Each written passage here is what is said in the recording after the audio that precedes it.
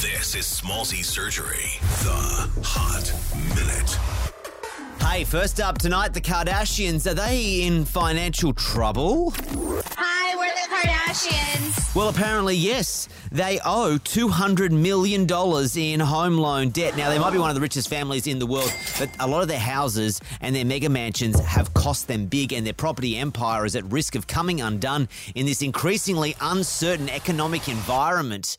I don't even know what I said then, but it sounded so official. Apparently, Kris Jenner bought her current house for $20 million, but has several other mortgages on houses in the local area. If she defaults, she could lose them all. Dang it, you guys. My brain is too old. Hey, this is Taylor Swift. You're listening to Smallzy on Nova. It's me.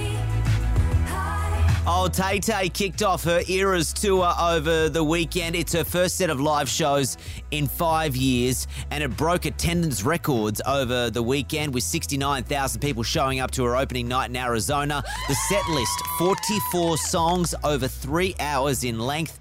It's split into 10 chronological eras of each of her albums, 10 costume changes. Some celebrities in attendance include Emma Stone, Gigi Hadid, the Haim sisters, and Laura Dern. I promise that you'll never find another like me. That Disney movie classic, The Hunchback of Notre Dame, it's set to be turned into a live-action movie. Who's going to be in it? Well, the usual Disney suspects. I'm looking at you, Josh Gad. Gal Gadot also meant to be in it. Chris Evans, Sacha Baron Cohen, and Jack Black. The movie meant to be out 2025.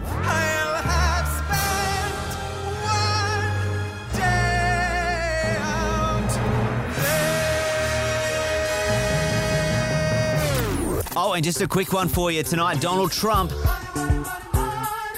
claims he's set to be arrested as early as this week. He has gone on blast on social media claiming that he could be arrested as early as tomorrow, and he is putting the word out. He wants his supporters to protest if they throw the cuffs on him. You are fake news. Smallzy Surgery is a Nova podcast. For more great shows like this, head to novapodcast.com.au.